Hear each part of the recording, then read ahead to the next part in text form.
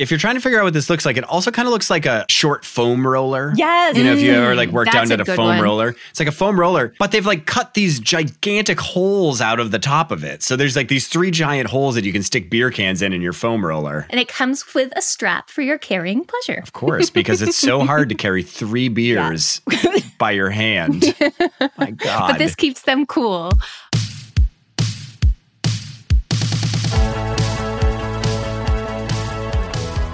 Hey everyone, and welcome to another Bite, where we rewatch some of the most innovative and intriguing pitches from Shark Tank.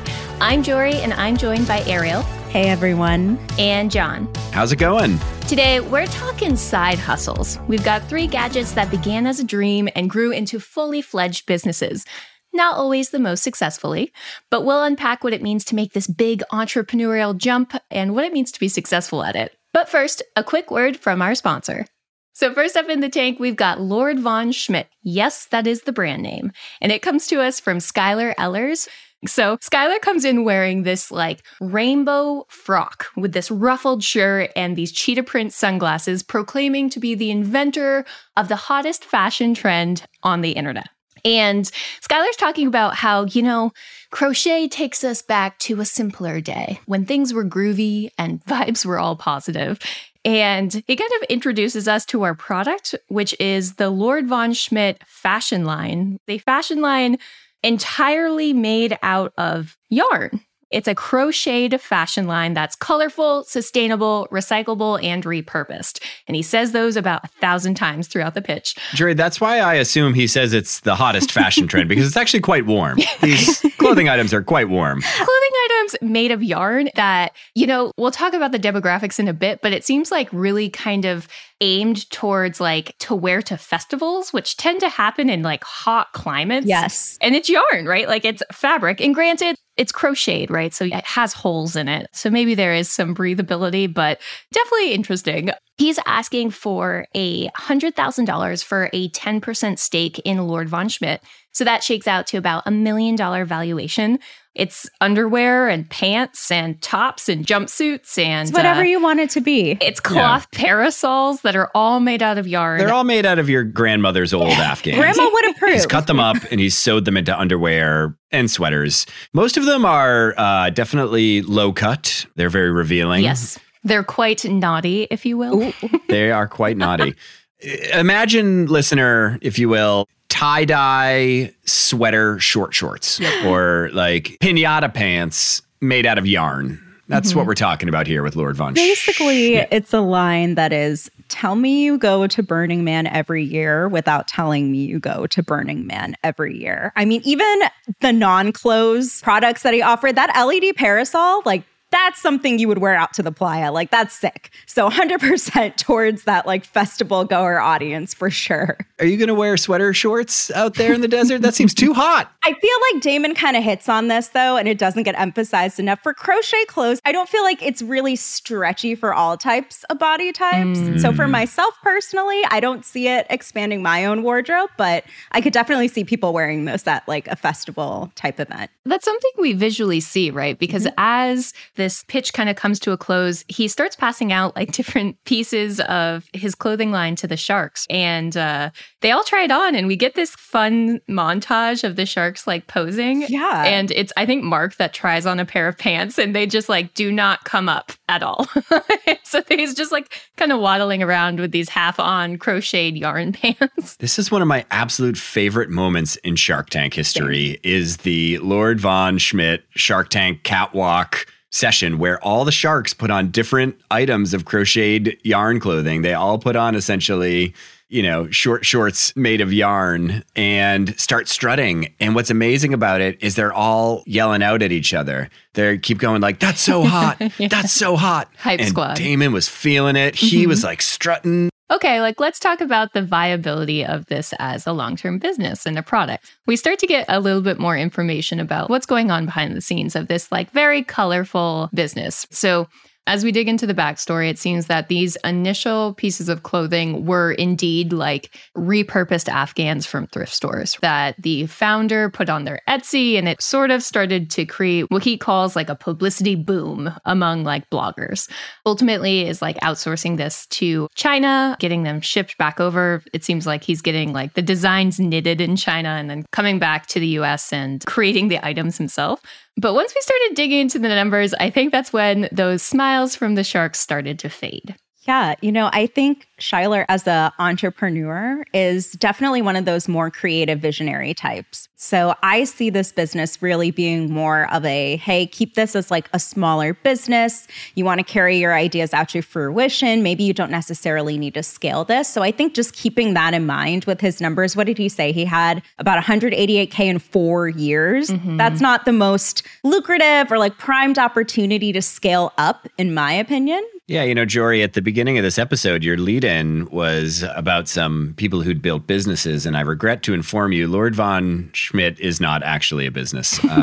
Maybe it could be a business. Definitely feels like It's a mom and pop business. It's a mom and pop side hustle for sure. Let's just talk about it a little bit. I think he's got a little bit of an issue. And that issue is that he's actually trying to tap into something that's called the slow fashion movement. And this is something that kind of was a ripoff of the slow food movement and is, in the case of fashion, a reaction to companies like Zara and H&M that essentially produce extensive amounts of waste, huge ecological cost of their supply chains and their production, and in the quest to sell like really just low quality goods at low cost, create an exceptional amount of waste. And so this movement is spun up called the slow fashion movement. It's meant to have a more local approach, more transparent production system, more sustainable and sensorial products. But he's got an issue because the product he's actually making isn't for a slow fashion use case, right? Like he's producing something that people would typically turn to fast fashion for and expect a fast fashion price point on, which is like,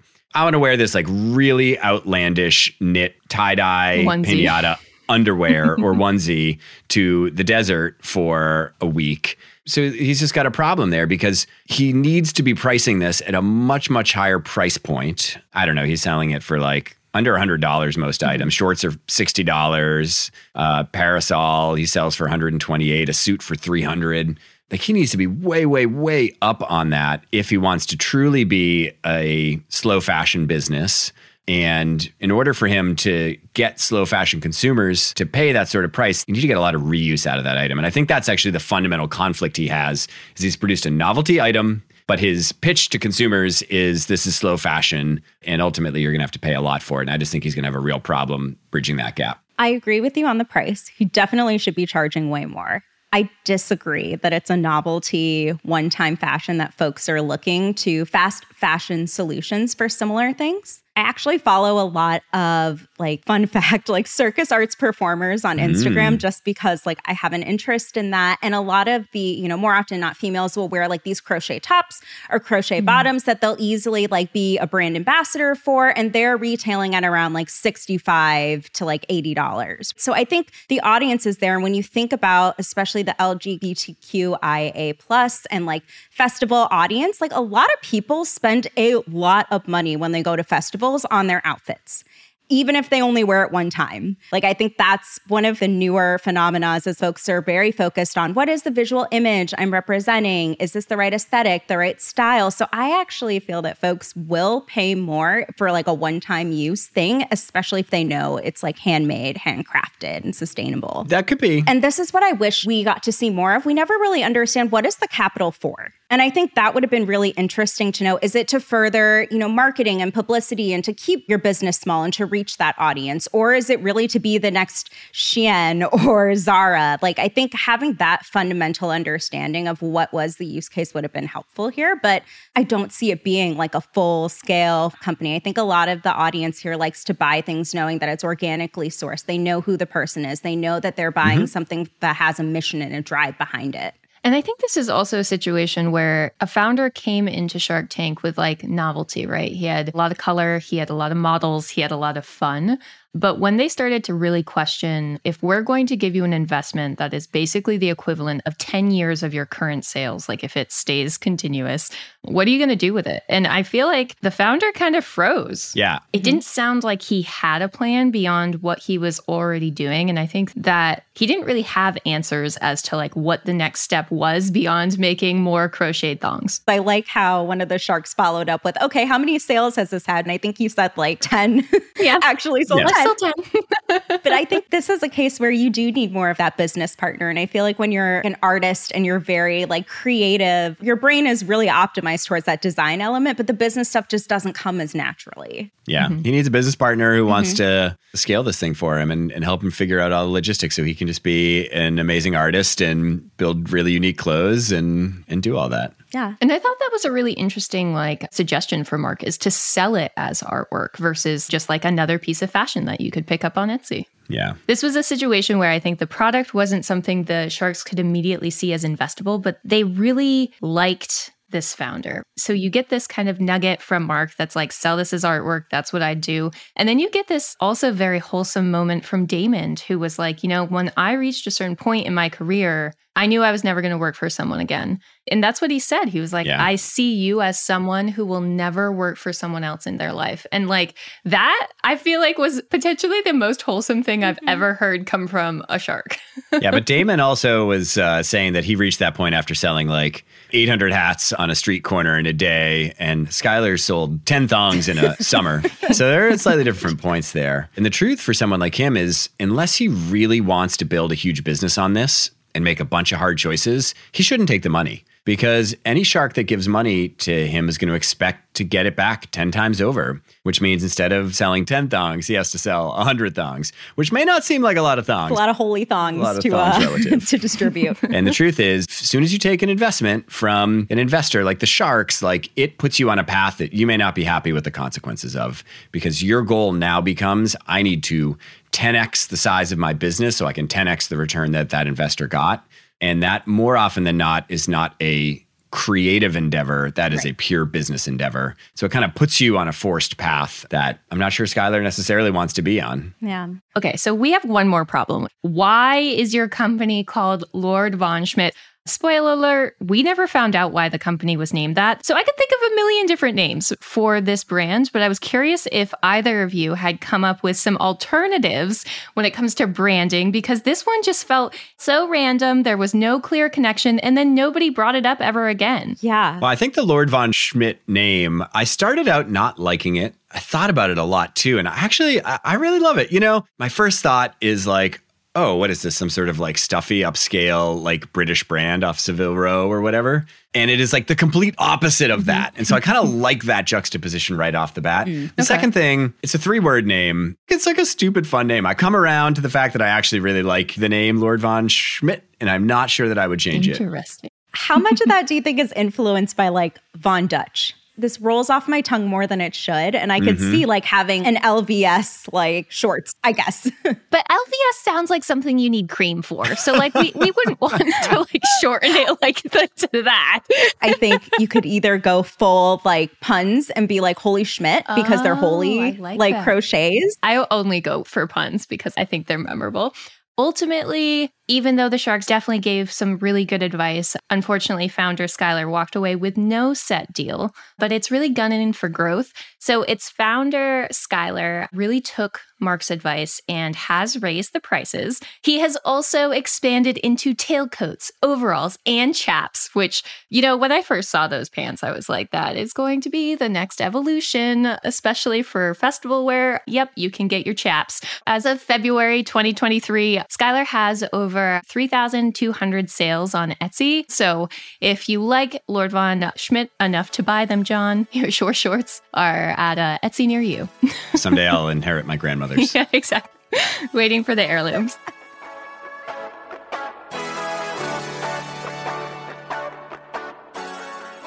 We're actually going to take a slight pivot because we go from like very much a passion project to our next product in the tank, which I don't know, I'm just a little skeptical where the passion is. Next in the tank is chill systems. Jory's already throwing ice on this product. right from the start. Chill Systems comes to us. And again, we get this kind of a skit of a pitch, right? So first we get one of the founders come in and he's carrying this like portable beverage cooler. He's like, yes, this is Chill Systems. And then almost immediately after like kind of saying the name, we see the other founder running in and he's got like this big cooler that's flopping around and he's got this like ice bag, clearly out of breath, clearly meant to kind of show like a visual juxtaposition immediately between like, look at our product and look at the alternative. So Chase and Brian are coming asking for $150,000 for a 15% stake in their company, which shakes out to $1 million valuation. And their differentiated cooler is this portable kind of 3-can or 1 bottle of wine cooler that's made from this sustainable freezing gel. A couple of points that they're really trying to hammer in with this pitch is, you know, it's inconvenient to stop at the store for ice. It gets messy. Why not just have your gel-based cooler? It's like a purse with holes in it, or I guess it could be like a sideways beer koozie with holes in it. Jory, it's a duffel bag hand purse hybrid. Right. That's what I thought. I wrote down duffel bag. I'm like, room this on the top. Yeah, same. If you're trying to figure out what this looks like, it also kind of looks like a short foam roller. Yes. You know, if you ever like worked That's down a at a good foam one. roller, it's like a foam roller, but they've like cut these gigantic holes out of the top of it. So there's like these 3 giant holes that you can stick beer cans in your foam roller. And it comes with a strap for your carrying pleasure. Of course, because it's so hard to carry 3 beers by your hand. My God. But this keeps them cool.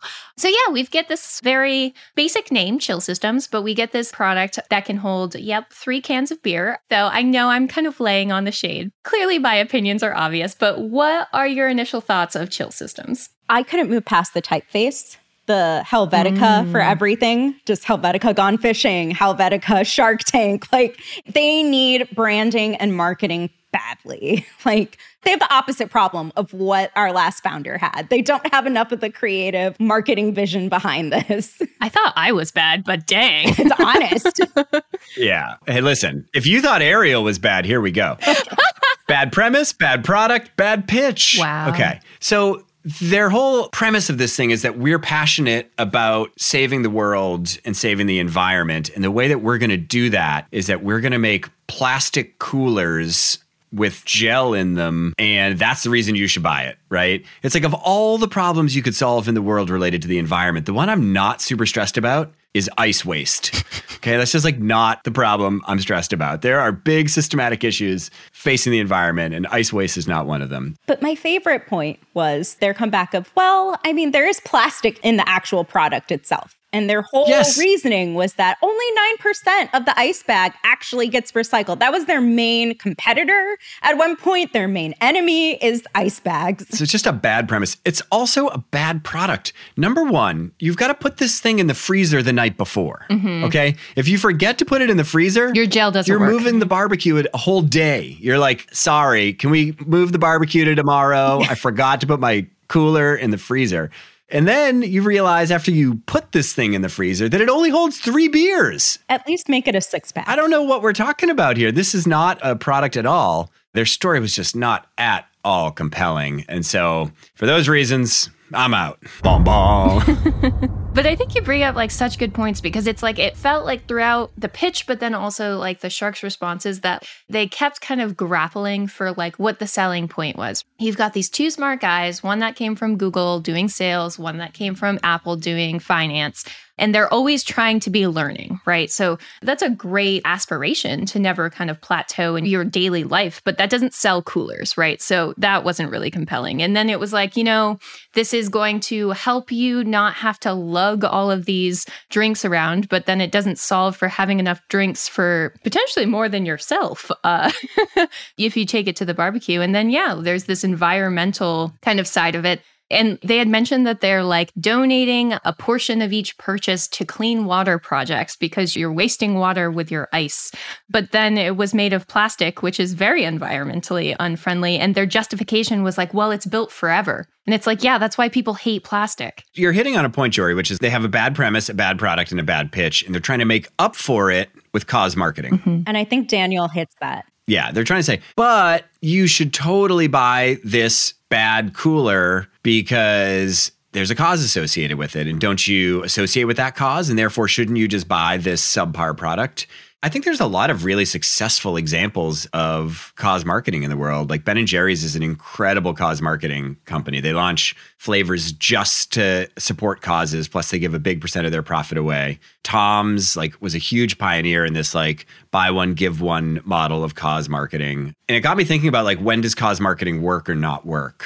The problem is cause marketing only works if the product is actually good. And then the brand actually really has to represent much more than itself. Mm-hmm. And I feel like they didn't represent that at all in the way they told their story. And so the cause kind of has to be the encore, not the main attraction. And I think when there's a great cause encore associated with a brand that happens to be a really great brand with really great products, it becomes a kicker, but not the reason people do things. And the fact that it doesn't cost $37 to make it is also probably a determining factor for success, which I think they go into as well, is that they have not been profitable. Yeah, that part of the segment had a really strange tone. I think it was Brian that was yeah, our product costs are awful. Mm-hmm. It sounded kind of a self-defeating kind of joke, but it was something that I think it was Kevin that locked onto and was don't ever say that during a pitch to a potential investor, ever.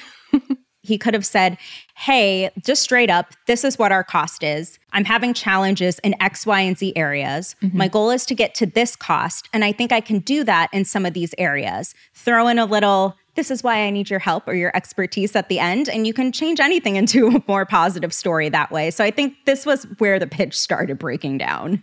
Ariel, you need to go coach these people. You'd be incredible. Thank you. I work in marketing. Thank you. Yeah. What great advice. So as we think about how these sharks were reacting, Kevin called this the siren on the rocks, right? Where it's you've got two really smart, successful founders who left really successful jobs where they were arguably making a lot of money to go into this side hustle business. And I think at one point he was just I'm not trying to rip you to pieces, but you have to stop this. This is a bad idea.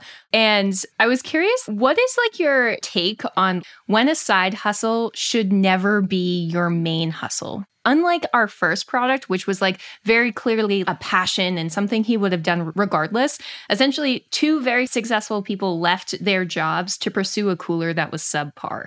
Jerry, this is a great question. I'm not sure there's any perfect advice because every person needs to make a decision for themselves about whether to go into entrepreneurship based upon their life circumstances, what they aspire for in life. And the truth is, many times becoming a great entrepreneur requires failure. And so these guys could say we desperately want to be entrepreneurs. We don't want to work for somebody else. We want to work for ourselves. And we are going to keep at it until we find success. And if this chill systems cooler doesn't work out, we're going to move on to the next thing. And that's kind of fine. Sometimes that's the path that people go on.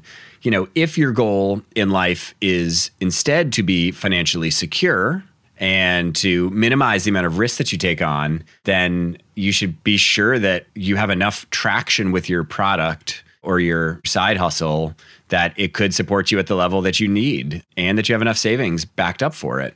It's hard because it depends what anybody's personal goals are. Mm-hmm. And it really is just such a personal decision, I think. But ultimately, Chill Systems ended up with no deals. Unfortunately, Chill Systems is no longer keeping it cool. Their website and socials went dark in late 2021. And I feel like that's such a sad phrase, they went dark. But the coolers are also no longer available on Amazon. So according to one of the entrepreneur's LinkedIn pages, the company ceased business in January 2022.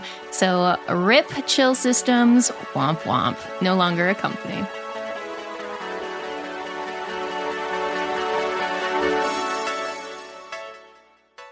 All right. So another thing that we've mentioned in past segments is this idea of when the product starts to gain enough traction, maybe that's the time to turn it into a successful main business. And I actually think in our next product, we see that come to life. So last in the tank is StepNPull. StepNPull comes to us from Mike Sewell, and he comes asking for a whopping $300,000 for 3%, which is a $10 million valuation, a point that all of the sharks are wowza.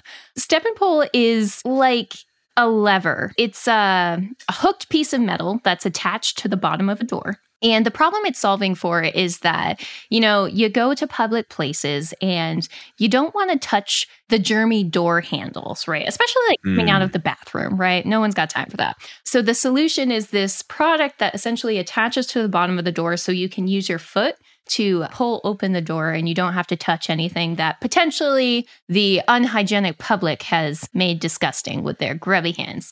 It's like a flat rectangle of metal. You screw it perpendicular on the bottom of the door, so it's sticking out. And you add a bunch of jagged teeth on it so your foot will grip it appropriately.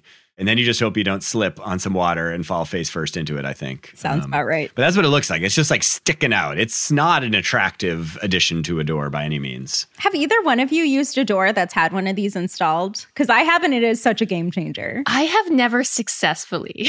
There's a learning curve. I'm with Jory. I've tried. I'm such an idiot. I stand there and I'm like, I don't understand how I'm supposed to get my foot under here. Yep. No, it's on top. What do you mean under? I think the ones that I've used are under. Really? Yep. I've seen the ones that like you hook your foot under and it's never not made me trip and fall into the door and like close That's the thing. And I always end up like grabbing onto the door with both hands, like to stop myself from falling. Exactly. Double germs. I've never done it with the one on top. And interesting. Maybe we're actually just functionally using them wrong. And like all the founders of these competitors are like, oh my gosh, it's on top. This is Scrub Daddy Part 2 when I learned live on this podcast that I just didn't know how to use a Scrub Daddy, which is why I thought it was so dumb. But this product is clearly for us because it seems like it's as simple as you step into it, pull, and the door just magically opens. And so, Ariel, when you place your foot on top of this piece of metal, like, do you have to like shimmy backwards? Yes, like, it's do you have to an do like a awkward move? Scuffling motion with my feet that I'm like jumping back and trying to pull at the same time. But if I have too much momentum leaning back, I will fall backwards into the wet floor. It's a game changer for head injuries in a bathroom. Yes. So the founder was like, what differentiates it is the teeth, right? And, I enjoy my boots. I'm an invest in your souls kind of person. But I was really worried when it started talking about like teeth.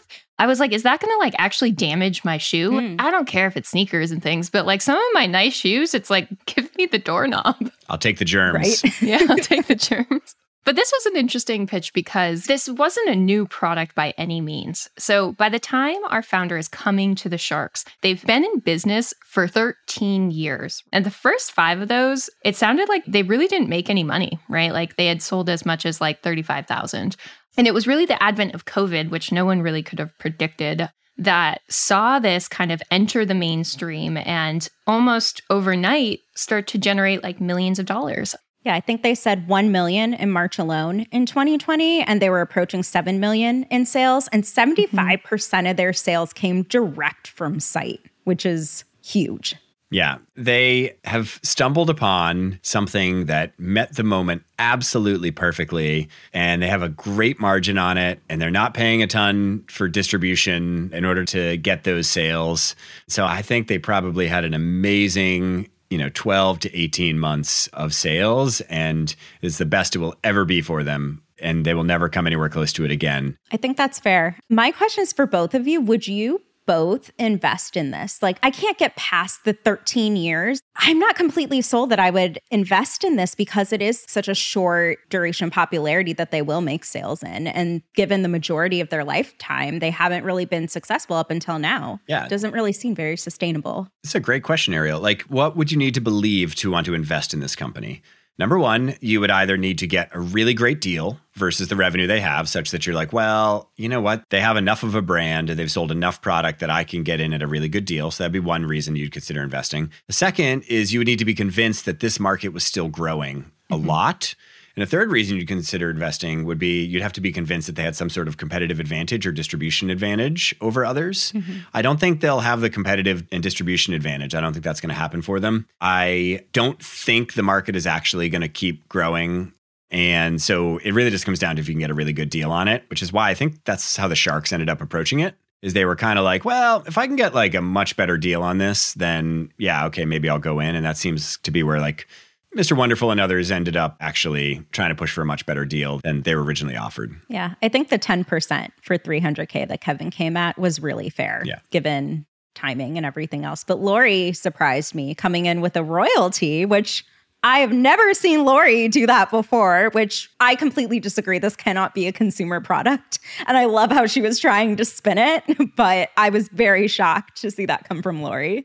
Yeah, I think it was the exact reason Lori wanted it that I didn't. Exactly. I think the market is very finite. The businesses that would invest in a product like this probably already have. They've already done it. Right. And I don't see this as something that is remotely for private consumption, right? So you're looking at like businesses as your customers. And I just like couldn't wrap my head around the long-term success of this product. Like, yep, as businesses open offices, sure, you might get that one-time sale, but it's not something that like you can sell over and over again. And even if things like the International Door Association exist, I just couldn't see who the audience for this would be in the long run. We got a bit of a bidding war where Damon and Kevin kind of got into it, ultimately ending with Kevin undercutting Damon and offering a deal for $300,000 for 6% versus Damon's 8%. And after like some emotional close-ups with our founder, a little teary-eyed, if you will, he ended up sealing the deal with Kevin. So at least in terms of today's episode, this was the one that sold the deal. So we can make fun of the weird little medal. It's true. Yeah.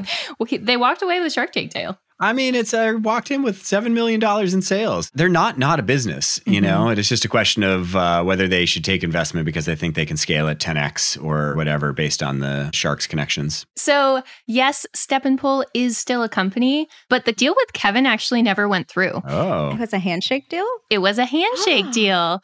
So nowadays, you can actually buy these at like Lowe's and Home Depot or even Amazon. And the company is now worth $15 to $20 million. So still growing. Wow. Not very fast. I still struggle with how long they've been in business relative to like actually getting their time. Ariel, some success is worth waiting for. So I'm going to actually continue a segment that we started last week with the Golden Bite. So in terms of the Golden Bite, the winner of today's episode, who are you giving the Golden Bite to, whether that's Lord Von Schmitt, Chill Systems, or StepNPull? I'm going to go with Lord Von Schmitt because I really do want an LED parasol. I'm not going to lie. And also just really loved like the founder. Seemed like a really cool creative visionary. I love a very personable founder. That's my vote. Yeah, I don't think you can give him the Golden Bite. You give him like the knit bite, like, or the crochet bite. The Golden Bite has to go to an actually good business. Wow. Ariel can give her Golden Bite to whoever Ariel wants to give her don't golden tell me bite what to do with my Golden Bite. Dang. Ariel, you're giving away like 24 karat gold here. He's going to melt it down to buy some Afghans from a thrift store and sew them into thongs. But okay. I mean, I'm going with the Clever Lever. No, I want to give it to the Clever Lever guys. It's a great name. Oops. I would say that I would invest in your company if I could get a deal that didn't force me to invest at COVID valuation, but post-COVID valuation. But keep on going. StepNPull guys, you can take that name. Clever Lover is here to stay. Jory just gave you a brand new branding opportunity. You are welcome.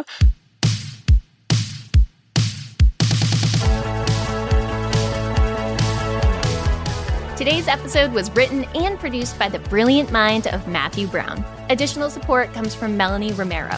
Are you following the show yet? Barbara, are you following? I'm out. You know, she really is my favorite. You can follow and subscribe to the show wherever you listen to podcasts. Maybe that's Apple Podcasts. Maybe that's Spotify. Maybe you're that one person in the world who still uses a Microsoft Zune. R.I.P. Wherever works for you, works for me, baby. That's it for me, for real this time. We'll see you next week in the tank for another bite.